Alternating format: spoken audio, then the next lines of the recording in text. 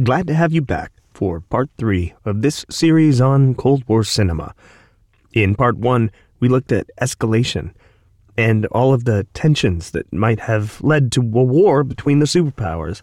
Part 2 explored the critical moment when the missiles would fly and why diplomacy might have broken down, the glitches in the machine.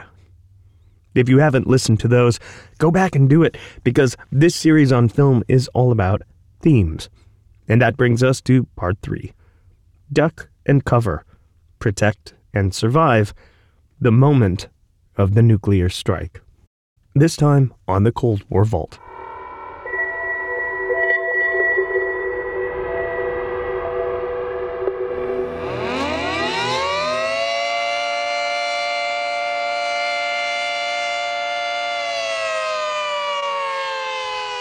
In all likelihood, if you heard that and didn't already have a shelter plan in place, you were going to be very, very unlucky, very, very fast. When I was growing up in the American Midwest in the 1980s, the local fire department spun up the air raid siren every Saturday at noon, which left me very uneasy. The old air raid sirens were repurposed in 1970, along with the realignment of the National Civil Defense Plan away from nuclear war and toward national disasters. That culminated in the creation of FEMA in 1978. The sirens in my childhood were sounded for tornadoes, but the hardware was the same. It wasn't until the War on Terror that all of those local air raid sirens went back to drilling for some kind of an unspecified wartime crisis. Something awful. The air raid sirens still exist and still sound around the United States weekly or monthly for testing. But for historians of the Cold War, the stories of public safety that surround their wailing for storms or tsunamis can't mask their original intent. The last-ditch declaration of the worst-case scenario. The announcement of an inbound nuclear strike, too little and too late. Let's go back and look at how that terrible moment used to show itself in popular culture and particularly in the movies of the Cold War. Part 1. The moment of impact in government films.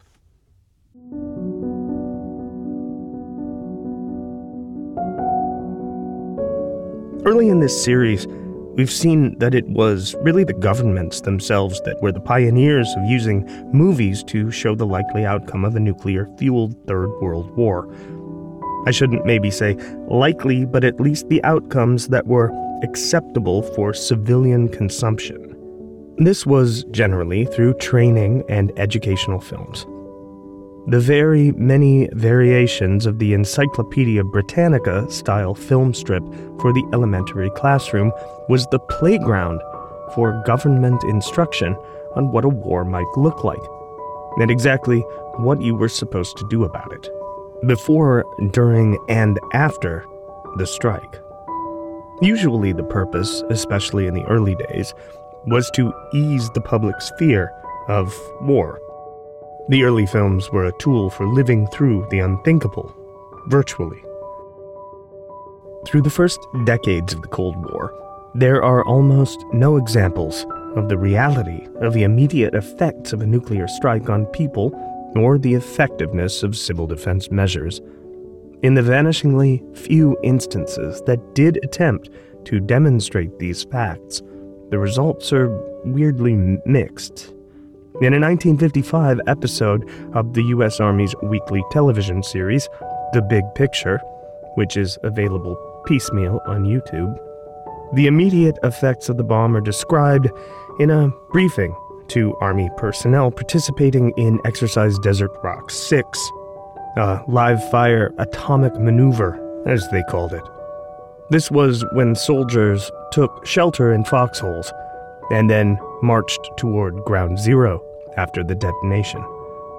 The officer giving the briefing says that there are only 3 things to think about: blast, heat, and radiation.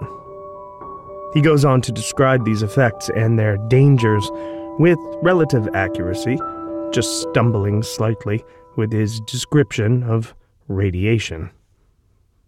And now we come to what a lot of people consider the $64 question: radiation.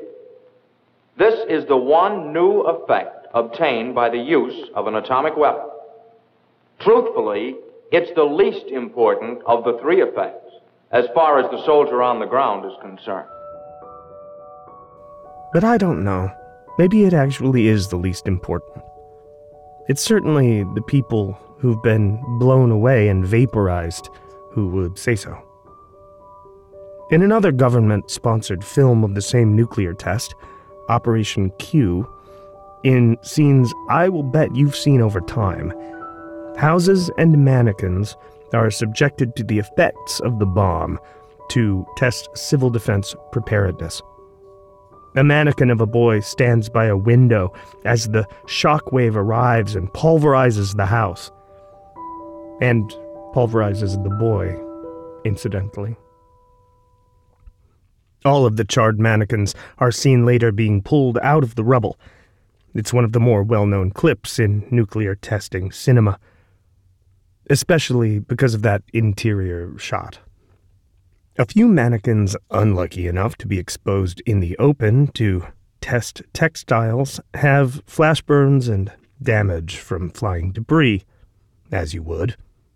But the narrator is more concerned with the effects of the flash on their clothing.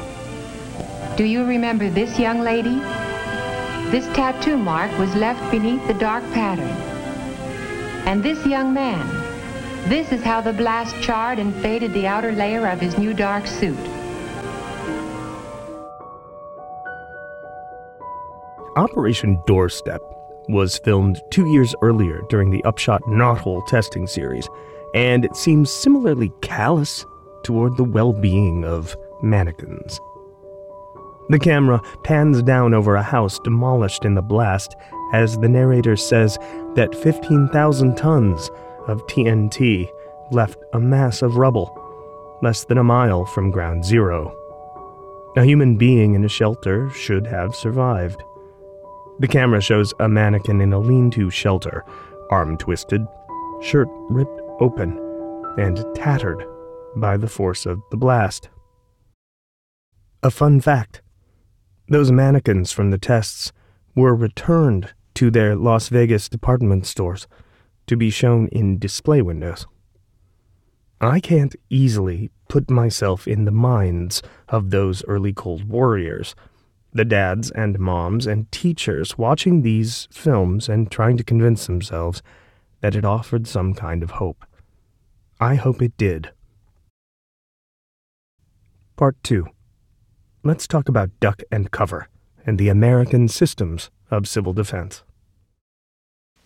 Dum-dum, beetle-dum-dum, beetle-dum-dum, beetle-dum-dum.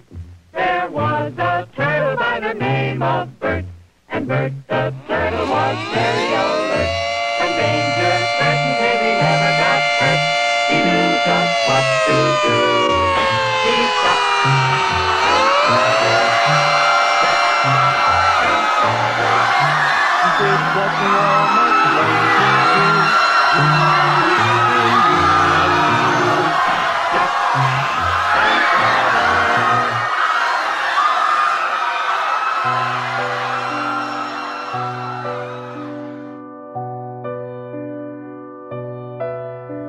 Our theme today is surviving those first few moments of a nuclear attack, the strike.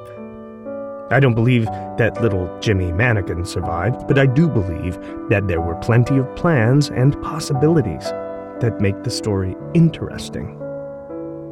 My friends and neighbors, who know what I do with this show, give the frequent refrain about duck and cover. Either their memories or the ironic invocations of the film Atomic Cafe in the 1980s or thereafter. I tell them the same thing every time. It works. Sort of. But for how long?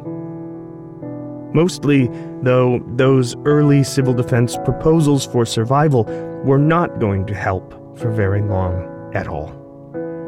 Actually, let's look at the duck and cover era.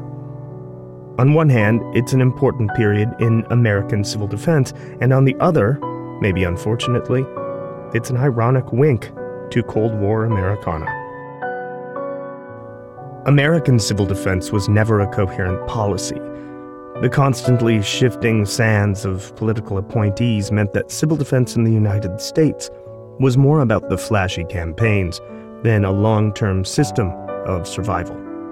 And even more cynically, campaigns that captured the imaginations of supporters in government so as to produce a continued flow of cash. As the threat changed with the dawn of new weapons technologies, civil defense recommendations changed in response. Of these campaigns, probably there are none more iconic than Duck and Cover. You might not know that it was actually originally part of a series of 5 civil defense films, so there's more value for your nostalgic tax dollars.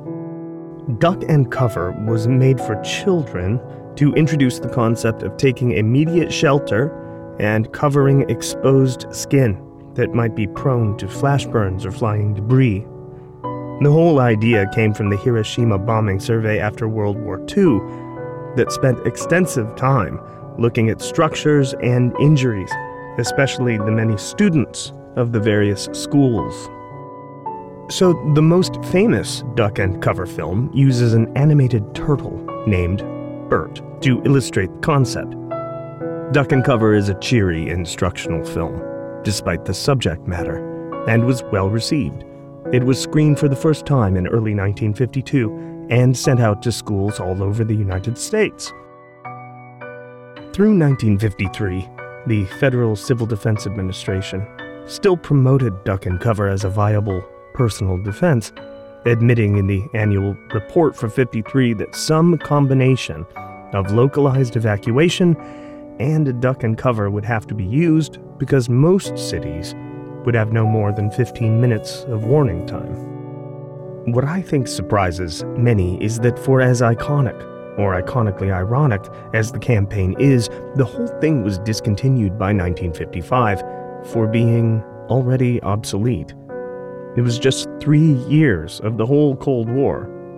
Elementary schools and libraries were asked to return their copies and stop showing it. Whether they did that, I really can't say. Duck and Cover gave the concept a name, but it had actually been introduced in previous civil defense preparedness films like Pattern for Survival in 1950. The narrator, Chet Huntley, says the only warning of an attack might be a bright flash. He delivers his lines dramatically while gesticulating wildly. Here you go. But now, suppose the enemy succeeded in sneaking past our warning system. Although this is highly improbable, let's assume that the bomb was delivered without our being alerted. There'll be an intense flash of light, and when you see that light, forget all about shelters and preparations. Just don't look at that light.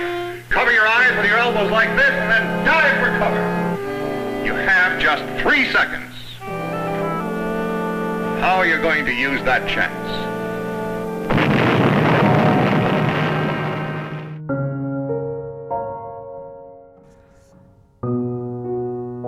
In the U.S. civil defense vision of the moment of impact, people do survive.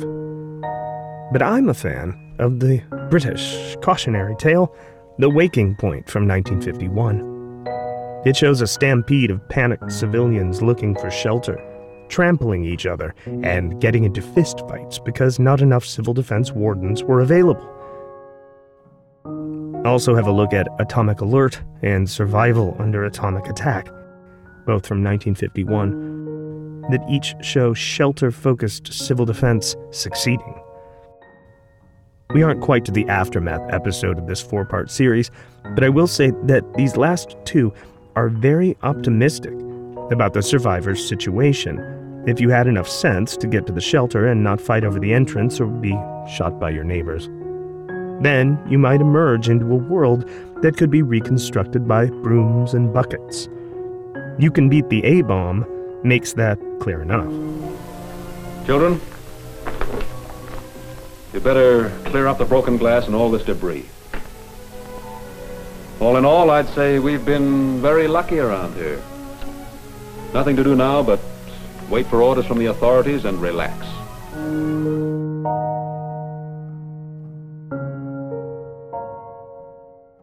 As unlikely as relaxing in the aftermath of a nuclear strike might be, it is a piece of the official advice of the film. When young Buddy is caught out in the blast, he runs home. This is a serious post-attack blunder. There was a brief concern about exercise after exposure. I suppose it was about circulating blood. I really don't know who came up with that one, because the military in the Desert Rock maneuvers were already marching into the mushroom clouds by 1951. You know, I should say that you can see in all of these early films of the nature of the attack and survival how completely the Second World War informed everyone's understanding of what it would be like. Radiation is mostly dismissed, and civil defense measures and survival and rebuilding are compared more often to Hamburg than Hiroshima, although by the end of the war, both of those were burned out husks. When the strike came, everything relied on not abandoning those industrial centers. Our city's most fight in 1951 showed the mass evacuation of European cities in World War II. It encouraged urban residents to stay put during an attack because, quote, "If war comes and we desert our cities, we've lost the war." That argument goes on. Every able-bodied person is needed in the city before as well as after an attack. Scattered throughout is stock footage of European civilian populations in disarray and civil defense workers fighting fires and demolishing gutted buildings.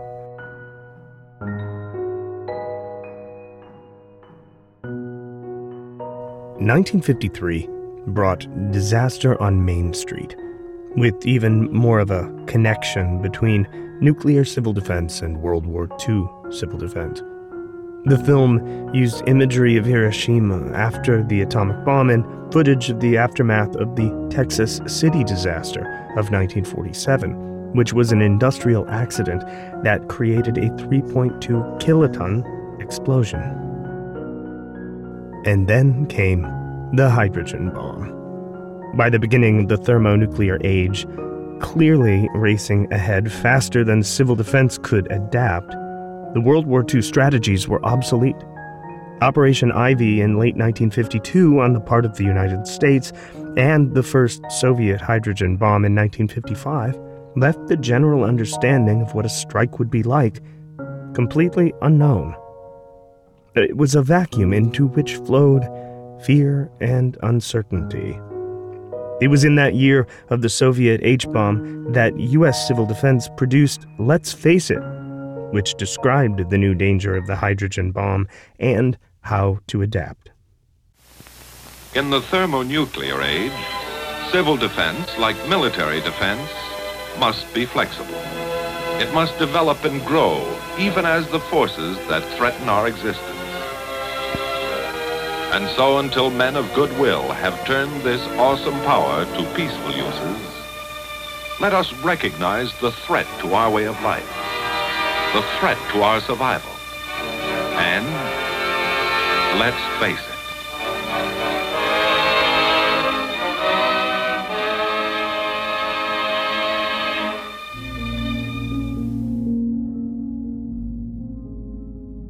Except that advice only lasted a couple of years before the film was declared obsolete and withdrawn.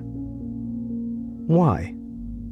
Well, it was the advent of new missile technology that reduced warning times from hours to minutes, and that returned U.S. civil defense from its flirtation with mass evacuation to sheltering in bunkers when the bombs fell. Government films from about 1957 once again began to include fallout shelters as a viable survival measure in the event of an attack, and give much more serious attention to the radiological hazards. Eisenhower never put his support behind the shelter plan, but the incoming Kennedy administration saw the value, or I should say perceived value, of individual protective measures and of a national shelter infrastructure. Kennedy announced the plan in a speech to the nation on the 25th of July, 1961. He said that he intended to ask Congress for funds to identify space in existing structures and stock them with supplies. This was the beginning of the program that would leave those yellow and black fallout shelter signs all over the United States. They're recognizable to most. In fact, a lot of them are still scattered around cities because there was a lot of congressional funding to put them up, and as you might guess, no funding at all to take them down, and so many remain. One government film on the topic of shelters that I would recommend is 3 Reactions to Life in a Fallout Shelter from 1964. It's one of the rare realistic films showing those first days in a fallout shelter before and after the strike. It has the look and feel of a Twilight Zone episode, with demonstrations of rage and frustration and despair. While one character derides the yakking of civil defense officials and has to be restrained from physical violence, another character is despondent over the loss of his wife and son, and so he slips out of the shelter into the radiation and presumed death. As a side note here, mostly because I just thought of it in relation to this moment in the film, look for Shelter Skelter. It is an episode of the 1980s Twilight Zone reboot. It's a gem, and I believe it's available in full on YouTube.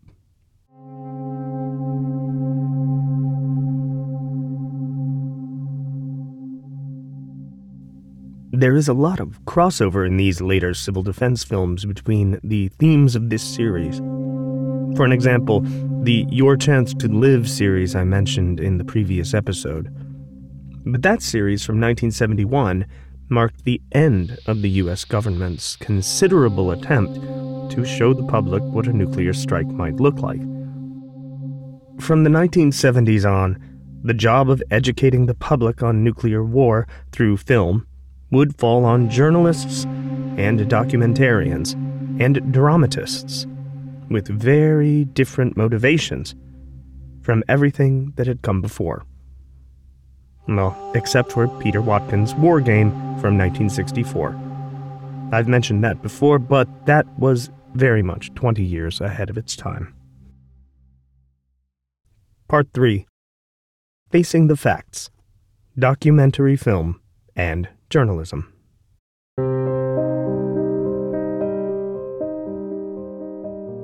The early 1980s were a prolific time for films of the genre, and especially very critical journalistic pieces.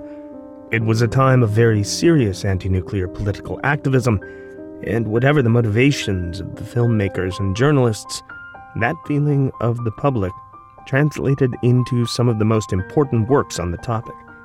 They were works that still shake people up today. You can also think of it as the final convergence of decades of scientific development, political shifts, and public anxiety, because people knew more about more than they had ever before. Washington, NATO, and Moscow were all sensing a kind of endgame. And then add to that mix all of the political energy that had been untethered at the end of the Vietnam War. The liberal sentiment and the organizing skill of anti-war activism found a new home in the nuclear disarmament movement, whether Greenpeace or the Campaign for Nuclear Disarmament. The BBC takes the top spot in this period because the Campaign for Nuclear Disarmament was strongest in Britain under the new Thatcher government. There were a range of serious investigative films in these years. You can still watch them on YouTube, in whole or in part, and they really should be watched. In 1980, the television news magazine Thames Report produced The Bomb, Would You Survive? This segment looked at the effectiveness of the suggestions made in a Home Office information campaign called Protect and Survive.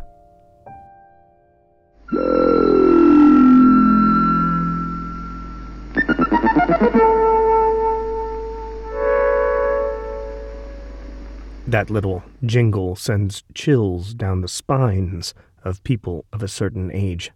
While civil defense in the U.S. had moved away from nuclear planning, the Keystone UK Civil Defense Campaign had been developed in the late 1970s and dealt exclusively with nuclear preparedness and survival. A 30-page pamphlet covering preparations and the post-attack period was written up, but not printed or distributed. It was too frightening, it seems. The Times wrote about the pamphlet and its contents in an article on the 16th of January, 1980, and it sparked widespread public curiosity that even led to the mass printing of the pamphlet in May of 1980.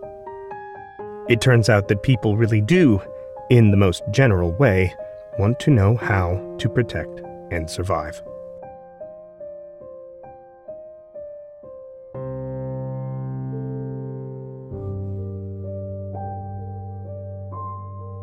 Back to the Thames Report. With the help of an average suburban family, the news magazine simulated the conditions of a nuclear emergency and questioned whether sufficient materials would be available to create, on such short notice, a survivable shelter. In the moment before a nuclear strike, would such a thing even be possible? Well, the conclusion does cast doubt on the civil defense advice in Protect and Survive. The narrator says, "This rehearsal is a grim reminder of just how fragile our home defenses would be in the event of a real nuclear attack." Well, is that true? In the actual moment of a strike in the 1980s, at the end of the Cold War, after everything we had learned over those decades, was it true? Did these documentary film explorations have nothing but negativity to offer? A cynical view of survival. In Protect and Survive, there were distributed print materials and also 20 short animated films. Though they were supposed to be withheld until 3 days before the presumed nuclear attack, they were shown at various times and for different reasons. Many people I've spoken to have a memory of them, and of course they're all available to watch today. The 20 films had been secret, but they were leaked to the BBC, and parts of the collection were shown on the investigative news magazine Panorama in March 1980. This episode was titled If the Bomb Drops, and offered up simulations of situations that were far more dire than the Home Office was willing to admit. The eternal Jeremy Paxman introduced the program as an attempt to find out how many could survive a nuclear attack, what life would be like after such a catastrophe, and what's being done to help us survive, in the words of the show. The first narration of the film suggests the overall tone of that investigation. The film quotes General Sir John Hackett, the former commander-in-chief of NATO's Northern Army Group. After a nuclear war, the whole of Europe could become a vast uninhabitable desert. No industrial society, nothing that we would recognize as government, would survive. There would be a state of total anarchy, with all those who remained alive prey to bands of savage marauders, with disease rampant and violent death commonplace. In an all-out nuclear war, to use the word survival is idiotic. This episode details the lack of civil defense preparedness in Britain and shows a simulated nuclear war and one of the many local centers of control as they attempt to respond to the disaster and impose order. from their bunker over the course of the first 14 days. The unsanitized details of the effects of a nuclear strike over London are described as Paxman flies over central London in a helicopter. A 1 megaton bomb exploded 7,000 feet above the House of Commons would create a fireball over a mile across, over Piccadilly Circus, Trafalgar Square, the very heart of London. The fireball would last for approximately 10 seconds, reaching inside it temperatures of hundreds of thousands of degrees centigrade. Over an area for about a mile down as far as Vauxhall Bridge, there'd be winds of 700 miles an hour. And while some of the more substantial buildings might be left partially standing, they'd have shifted on their foundations. Anything else, any human beings, would have simply vanished.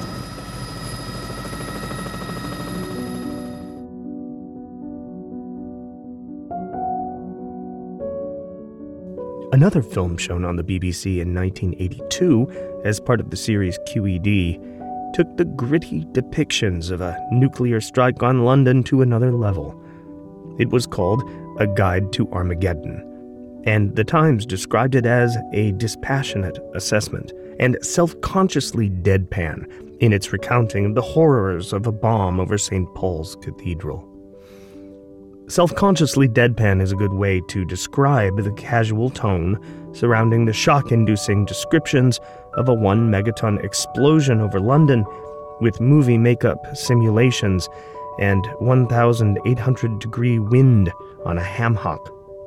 The film is pretty frank about the futility of protect and survive and the improbability of survival.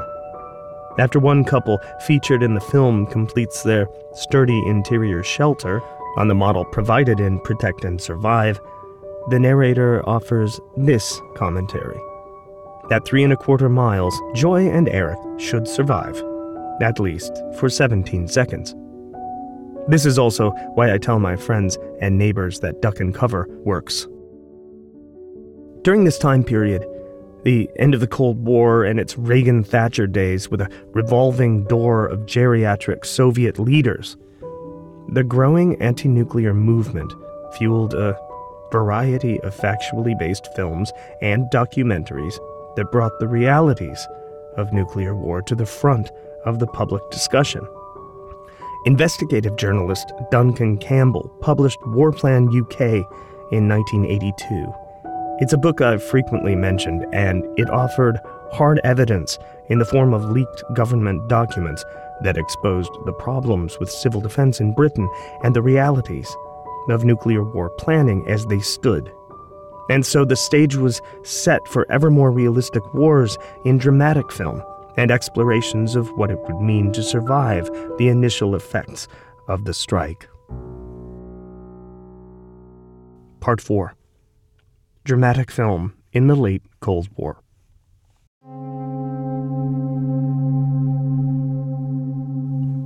By the mid-1980s, there were a few notable and memorable examples of nuclear war in film that cast a kind of shadow of uncertainty on any meaningful use of civil defense in the moment that the bombs fell. They most definitely cast doubt as to the survivability of individuals, nations, and, importantly, the environment in the event of that kind of war. The environmental component wasn't necessarily new, but its sophistication by the 1980s marked a turning point in broader thought on nuclear war and considerations of climate science and survivability. Here we're talking about the specter of nuclear winter. In these years, dramatic narrative film provided the most convincing tests of the assertions made by Protect and Survive, and its various, more occasionally nebulous U.S. counterparts that had been published over the years. The effectiveness of civil defense advice in the immediate post-attack environment is visualized with relentless, horrifying realism in Threads, BBC 1984, and with somewhat more restraint in The Day After, ABC, US 1983. That was due to network censorship, as many of you might have guessed.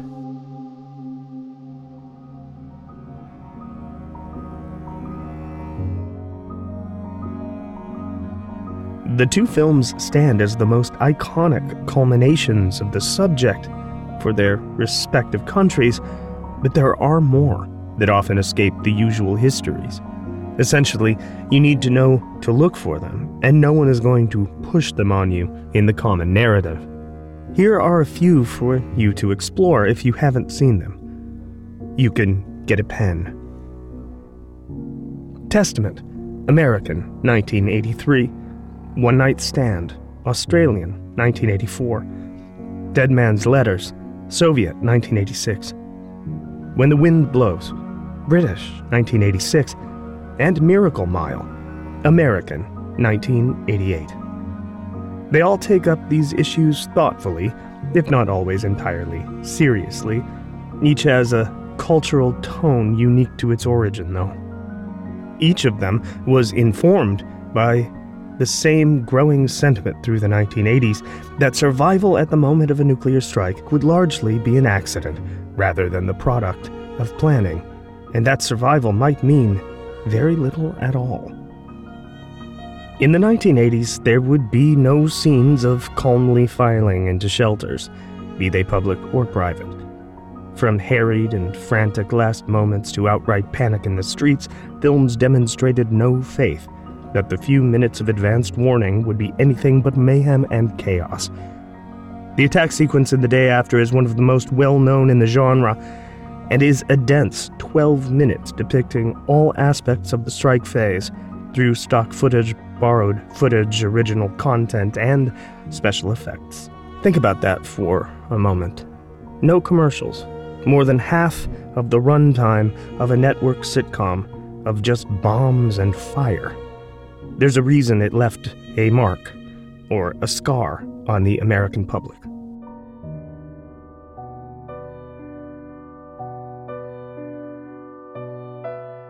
As it begins, an emergency broadcast system alert comes on only a few minutes before Soviet missiles rain down over Kansas.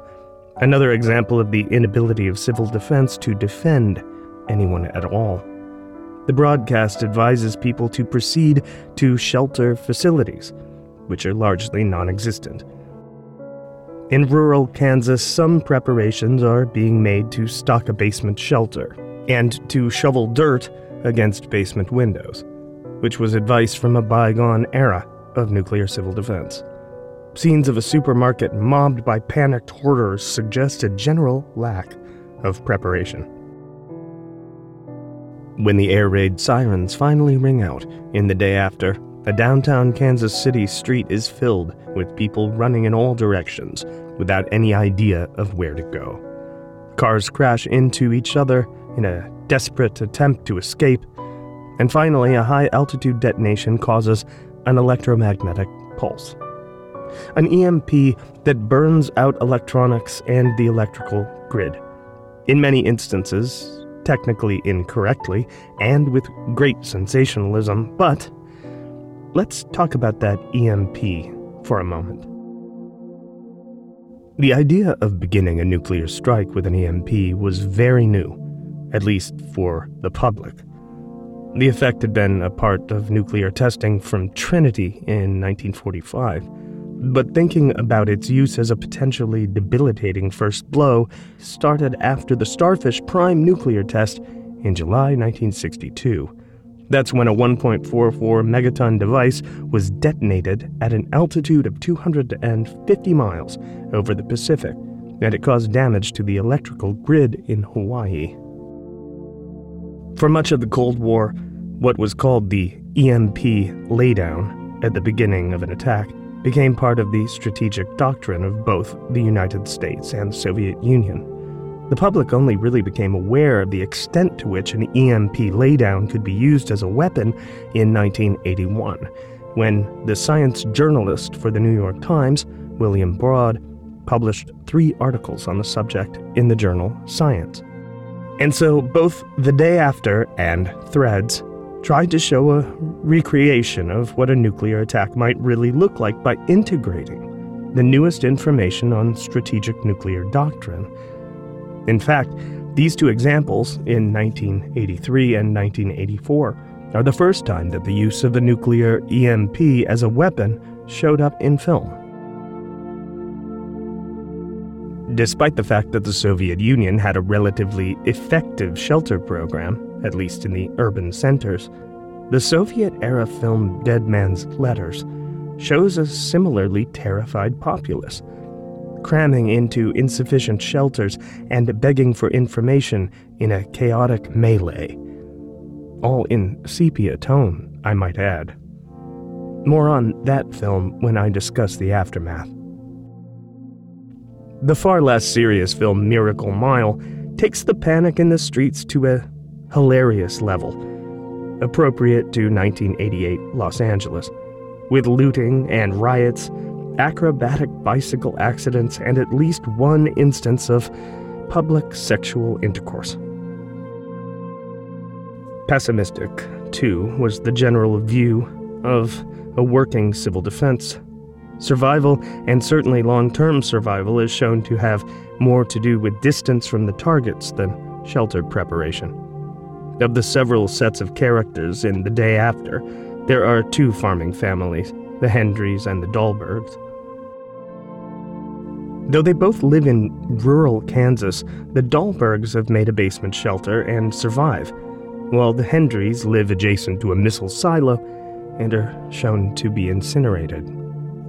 In Kansas City, despite having the benefit of a marked sub-basement shelter, those who have taken refuge are crushed under a direct hit. 35 miles away, Lawrence, Kansas is severely damaged, but modestly sturdy structures have made it through. Because survivability and weapons effects as a function of distance are so essential to understanding nuclear war, and had been such a major piece of Cold War civil defense planning, The Day After is specific in its mention of real place names and its visualization of levels of damage at various distances. Threads is really even more exact. The city of Sheffield and various locations in the story are accurately named and represented, and the destruction at various distances is relatively accurate given known heat and blast effects. Farther from the bomb, the Beckett family shelters in the basement, though they lose their windows, while nearer, the Kemps have built an inner refuge, a lean-to shelter made of doors suggested in Protect and Survive. But the wall and roof have collapsed and leave them exposed to the coming fallout. As with The Day After, the scenes in Threads are filmed in the exact places that they purport to represent. In When the Wind Blows, which is an animated film from 1986, the same lean-to shelter from Protect and Survive is built and stands up, but a general lack of understanding of the dangers of the post-attack environment on the part of the old couple leads them to leave the shelter after only a day and sit in the garden remarking on the destruction and, if you don't catch it, the smell of roast beef from somewhere, which is, of course, the smell of burned livestock or perhaps their neighbors. So in all of these films of the 80s, when nuclear war comes, and it isn't stopped in a fun-loving romp like War Games and many others, death eventually comes for many of the characters who survived the strike phase. I should add that the Australian One Night Stand leaves the fate of its characters ambiguous, as they shelter in an underground railway station, though the film has already shown the graphic suffering of victims in New York. In The Day After, Dr. Russell Oakes, dying of radiation sickness, returns to a leveled Kansas City to die. It's left unclear whether the Dahlbergs' daughter will die, as the camera tracks back to reveal a makeshift hospital on a university basketball court full of the dead and dying. Mr. Dahlberg meets his fate when he's shot in the chest by a family squatting on his land.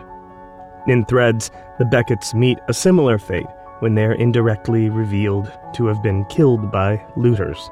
Mrs. Kemp dies in the Protect and Survive shelter, while Mr. Kemp expires sometime later of the effects of radiation. In When the Wind Blows, the elderly Jim and Hilda die together of radiation in their sleep. The protagonist of Dead Man's Letters also dies this way.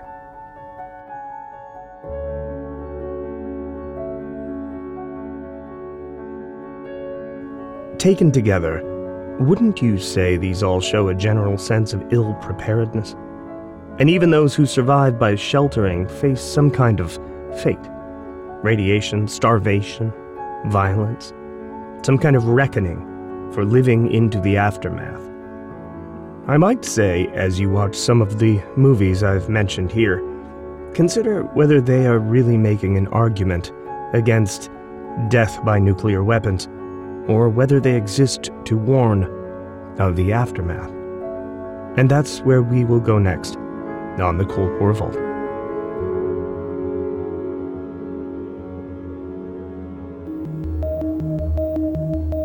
Thank you for listening to the Cold War Vault.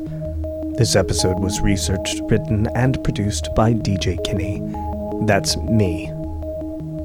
Please subscribe to the show and review it wherever you get your favorite podcasts. It does make a difference.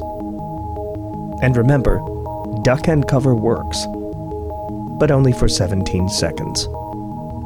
Until next time.